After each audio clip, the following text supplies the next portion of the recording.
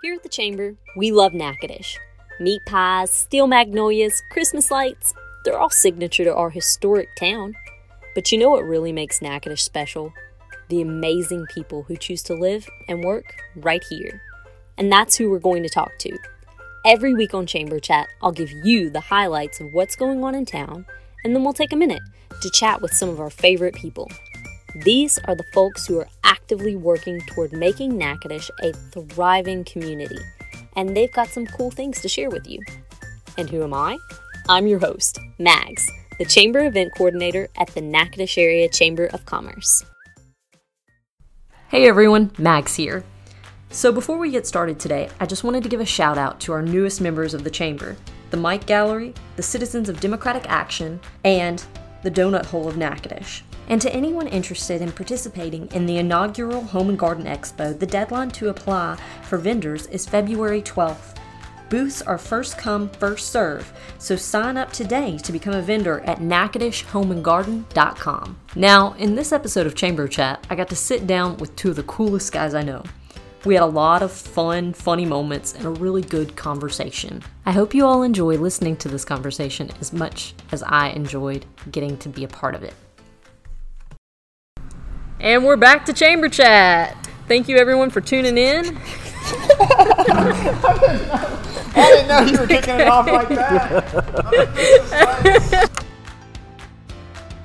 So I've got Kay Gentry here and Justin Kraus, and we are going to talk today about Cane River Brewing Co. and how we got everything started. Do you guys want to take a second to introduce yourselves real quick? I'm Justin Kraus. Me and Kate have been friends since childhood, went to college together, and we took a HMT class together and kind of started the whole idea of owning our own restaurant. Yeah, started out with a restaurant, and it just somehow gradually shifted to producing beer. There's some local laws that made us decide to go that route, but pretty happy we ended up going with something where we can sell product not only while we're open, but also while we're not open, versus a restaurant where you have to be open, literally 24 hours to make money all the time. Which is unique to town because y'all are the only brewery we have. So was that like a project that y'all did in HMT that y'all decided to start this conversation, or was that just something y'all were interested in? Well, we were both in the restaurant business at the time, and that was just kind of our dream. So we had, the class was making everything from the menu to the business plan on down. So we just knew when we graduated, we were both in the restaurant industry, the service industry, that's kind of the dream that we wanted to pursue, was fulfilling that project that we had started in school. But what made you start executing the plan to get to this point? I think one of the biggest things is the need that we saw being in the restaurant business when people would come in and they would ask for the local craft beer, and then there wasn't a local craft beer. We would say a Beta or something that was from nationwide. Yeah, it was nationwide. There wasn't a whole lot of local breweries in the state at the time when we started planning this 5-6 years ago. So I guess just the kind of the tourist and the demand for a local type cuisine and beer is kind of what started the process. So 5 or 6 years ago, you guys have this idea. Do you start thinking, okay, how do we make this happen? You got to talk to investors, I guess, and create a business plan, talk to investors, go to the banks, figure out a location. There's a lot that goes into it. And it all starts with actually making beer. Right. So first you have to learn how to make the beers. So Justin and I went up to Siebel in Chicago. It's the second largest brewery school because you have to have a good product. So beer is the main product here. So what was the first beer that you learned how to make? Probably it was an ale. We made a blonde right off the. We don't even have it on tap, but we could come out with it later date. But we made a blonde. We made so many there, just trying to narrow down the beers that we like. I think we made at least 30 or 40 right off the get-go. So did y'all choose the core 4 from those when you first started? Yep. Okay, cool. And how did y'all choose those? What was the process there? Like, did you just keep sipping them till you decided which one tasted the best, or? Well, we actually brought in like a panel of drinkers, some craft beer drinkers, some non-craft beer drinkers, and we just kind of gauged, it was like 20 or 30 people we'd bring in each time. And we would kind of we'd have like 3 or 4 different variations of each beer. Like the Pilsner, for instance, we probably made it 4 different variations of it, and then we would, put 1, 2, 3, and 4, and it would almost be like blind taste tests, out of a garage when we first did this. But that's kind of how we narrowed it down to less hops, more hops, this smoother, add this type kind of deal. So when y'all started this business plan, how did you choose the location? Because this is a really cool, unique location. This wasn't even in probably the top 5 of the locations that we were even looking at. Interesting. The very first location, believe it or not, was actually across the street at L.H. Johnson. And that was the first building that we pursued. And we weren't able to get them to sell or even make an offer or anything. So that ended really quick. And then we knew we wanted to be in the downtown area close to the river, but we knew there was going to be laws, the downtown, the food and alcohol, you have to have the percentages. We knew that was going to be trouble, and then just, finding a sheer size, I guess, of a location. But the one location we really thought we were going to have was on Cane River, south of town, south of Walmart there. And it was an old commissary building right on the river. And we were getting it changed from residential to commercial. We went to planning and zoning at the parish council.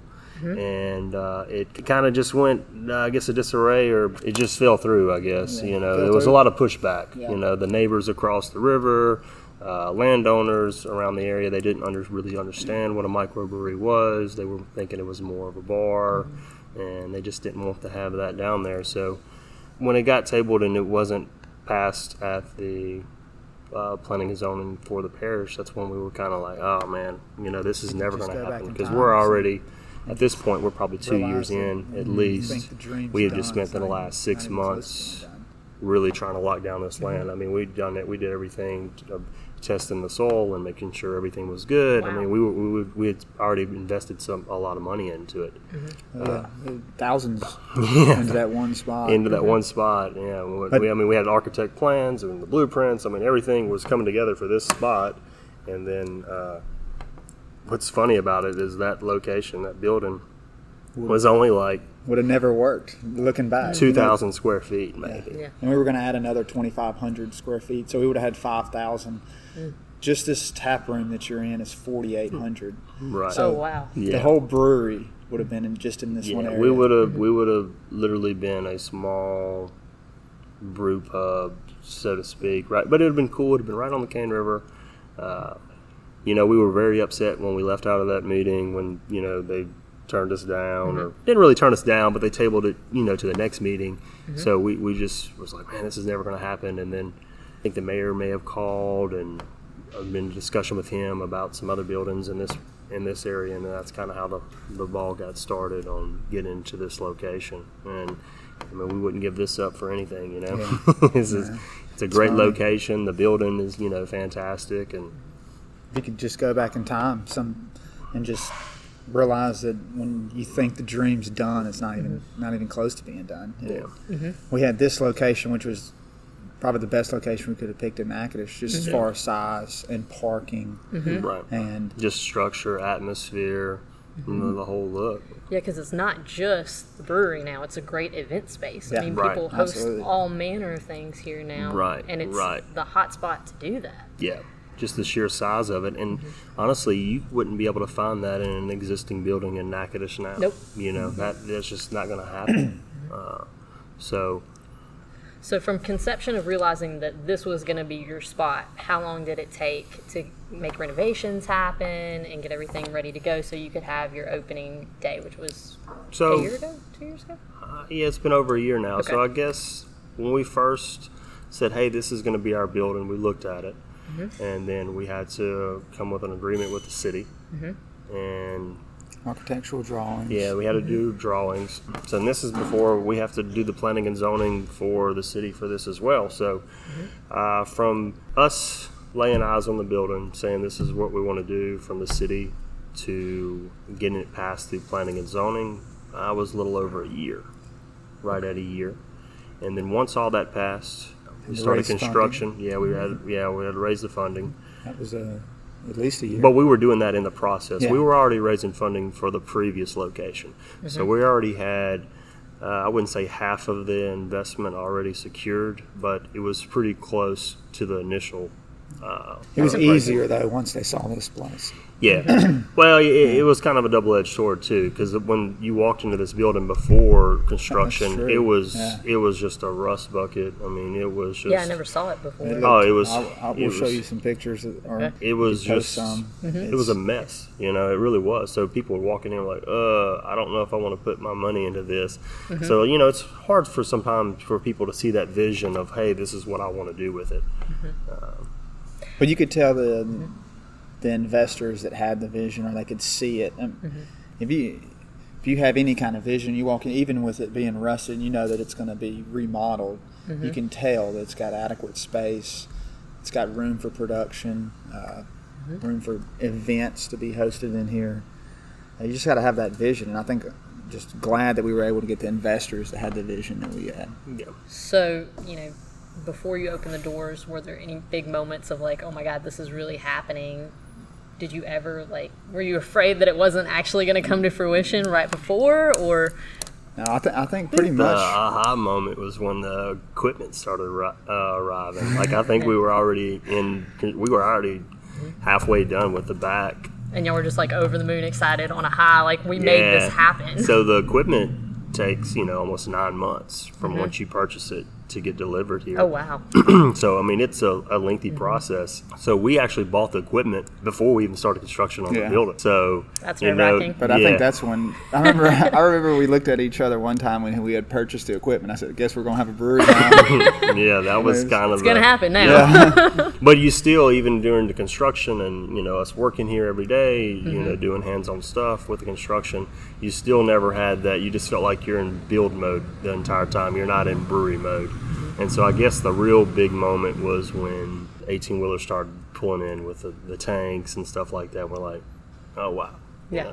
We have a brewery now, So now we have to shift our focus from construction to brewery mode, So we had to flip that.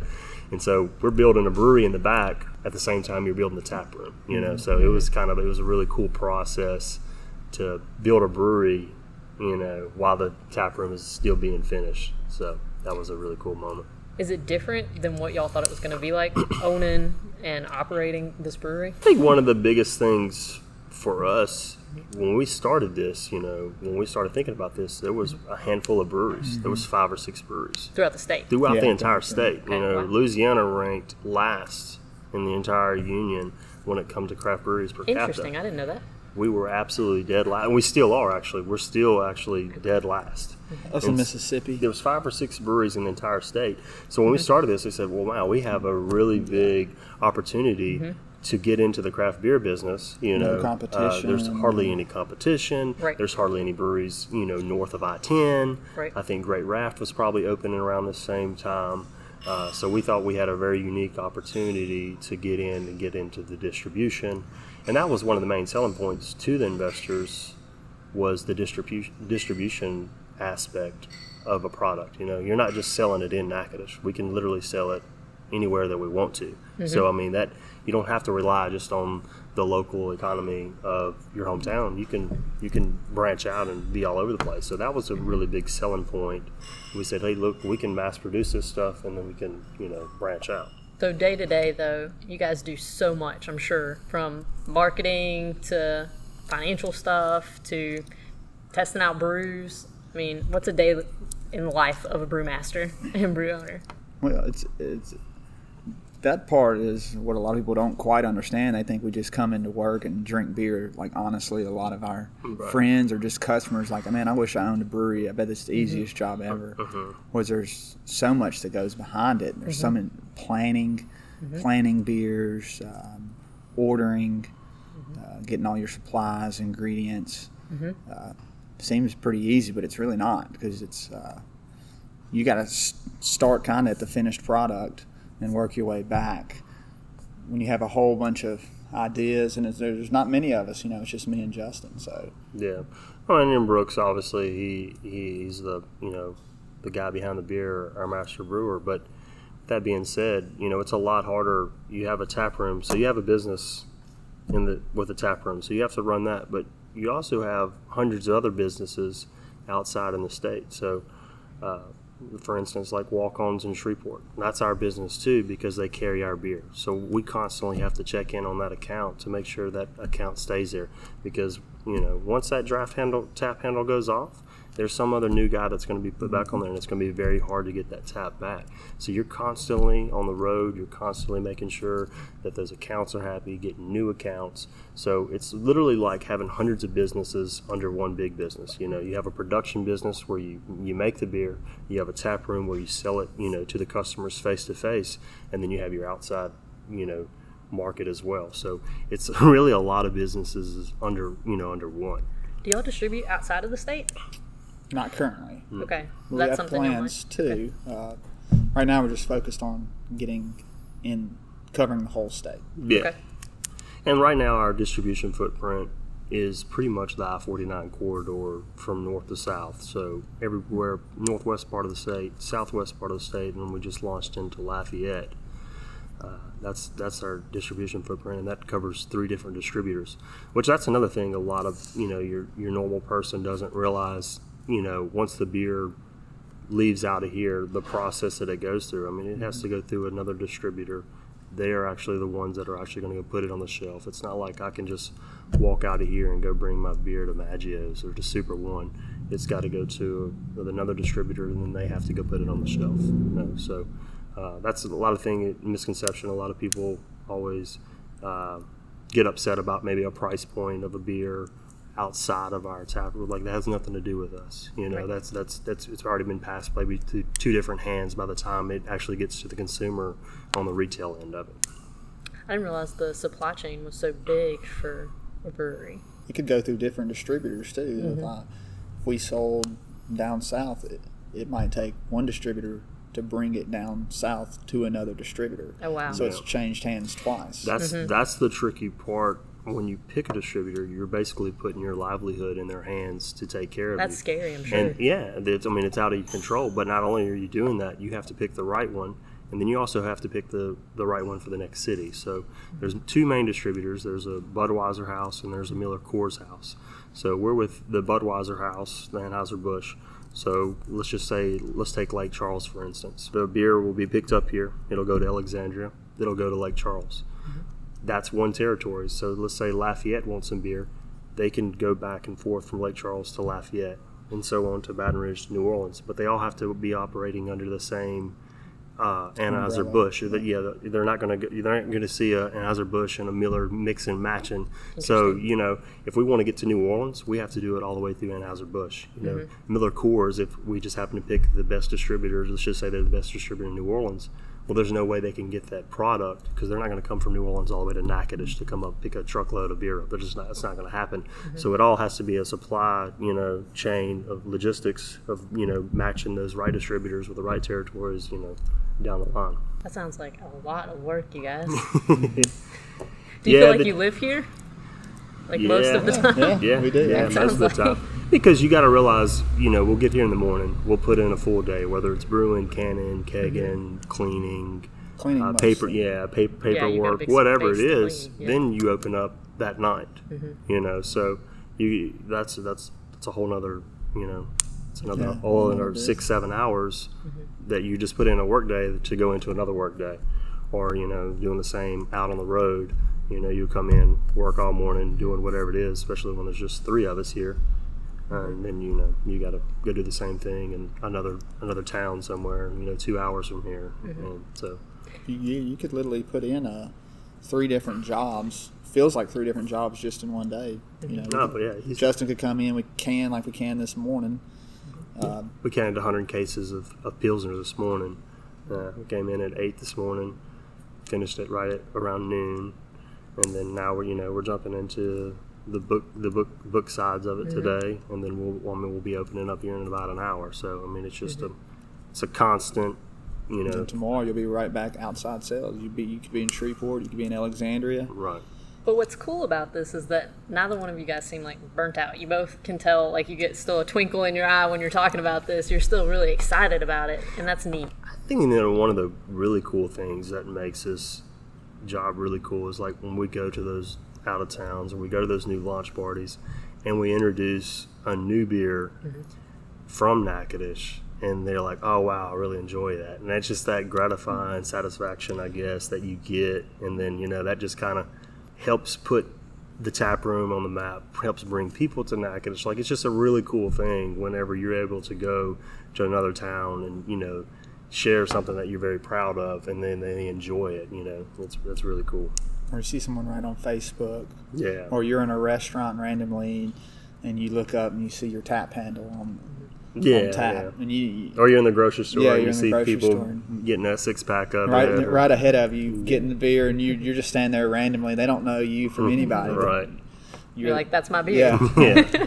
That's cool. That's a pretty cool feeling, And y'all have experimented with a lot of different kinds of beers. Have y'all had anyone that was your particular favorite? Like, if I put you on the spot, because I kind of am, and asked you which one was your absolute favorite. I know Justin's favorite. Oh, yeah? It's got to be the APA. Okay. APA is definitely my go-to. It's just a smooth, easy drinking beer that I love. I mean, I love all of them, don't get me wrong, but if you see me in the tap room, if you see me around here, I'm more than likely drinking the APA for sure. I think mine's the brown ale. Okay. Yeah, okay. Both of y'all dark beers. Yeah. Yeah, I got started on the brown, and I guess depending on the seasons, but this wintertime, that's usually my go-to, brown ale. So we've talked a little bit about what you guys have done with the tap room. Y'all have had so many different kinds of events here, and I think it's very cool that y'all have kept it like a family space too. People have had kids here playing cornhole, doing giant Jenga, while you've had concerts and all manner of things. And I just wonder, was that like by design? Did y'all intend it to stay like family friendly, or was it just something that happened naturally? Well, we definitely wanted to get away from the stigma of everybody thinking that it was this bar or this nightclub, because a lot of people when we first opened didn't understand really what a brewery was. They thought it was this place you just go and get drunk and loud music and this and that. So we knew that that's not what it was, but we needed to show people this is like tasting room. This is a very family friendly place. We want to do things for the community. We want to get back doing different stuff. So and there's so many activities to do just in this tap room. If you're not a beer drinker, that's fine. We make a cream soda and a root beer, very popular. Not only can kids have them, adults can have them. So if you're not a beer drinker, you can come in. You can come in and get water if you'd like. We want to create a place where the community can gather. So if you want to come in, do your homework, schoolwork, real work, and it's peaceful in here. You got Wi-Fi and TVs. That's probably one of the biggest questions we get in December, especially with the tourist crowd, is if we are kid friendly, family friendly, because they're taking the kids and the young to the lights to come see them. So it just makes sense for us to be family friendly and have kids activities and stuff. Parents can come have a beer if they would like, and the kids can go play games. So tell me a little bit how you got started with your tagline, No Wake Zone. Well, I mean, Cane River Brewing was the official name of what we wanted to call the brewery, and then we wanted to relate it to something like who me and Cade were, of kind of being how we wanted to approach the business. And we're very laid back, very easygoing, just go with the flow, and that's kind of where the No Wake Zone came. We kind of incorporated taking it easy on the river, which matches life in Natchitoches perfectly. It's right, kind of, it's a smaller town, but the river's so much of a part of everything that happens in Natchitoches. And then Cane River is such a powerful, name in Louisiana as far as recreation or fishing or whatever. When people see my shirt and it says Cane River, they're like, "Oh, Natchitoches," So that's a really cool deal as well, as just the brand awareness just of the name Cane River itself. I think we're going to wrap up here pretty quick because we've had a really good discussion. But I want to ask you guys before we completely finish, do you guys have anything coming down the pipeline that you want to tell us about?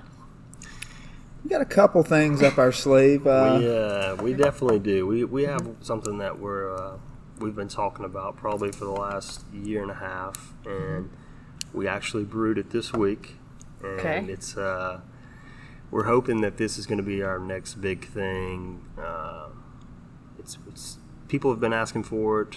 We've been wanting to do it. It's not a whole lot of other craft breweries are doing it. So be on the lookout. Probably within the next month and a half, we'll probably be hopefully making some noise and releasing it and making a big splash with it. I'm excited now. Yeah. Also got the peach coming back in April, the peach ale. Good, It's a big hit, so we have to wait on the peach season to come back. So we're going to come out a little bit earlier than last year. Last year we came out in July, I believe, kind of at the end of peach season. So this we're going to come a little bit earlier so people can drink it all the way through the spring and summer. Awesome. Yeah, peach is one of my favorites. So. Yeah, it was definitely the biggest splash we could have made in the beer festivals and the distribution. They just love the peach beer. That's when we're out on the other cities and they see Cane River, the first thing they always say is peach beer. When's the peach beer coming back? So that's always it's pretty cool. Well, thank you guys for coming on Chamber Chat, being my second set of guests. Really appreciate it. Well, thank you for having us. Yeah, anytime. Thank you. We should just sit here at night and just like pounded beers and talked. Yeah. I mean, we can always do that too, part 2. Yeah, that would be a good one. Because then you would you'd have all kind of that'd good be a real stuff. podcast. Dude, that'd be a good one. And that's all that we have for you today, everyone. Thank you for joining us for the second episode of Chamber Chat. If you haven't already, visit natchitoshchamber.com to learn more on how you can share your story on Chamber Chat and give us a subscribe and a review on Chamber Chat with Mags on Apple Podcasts.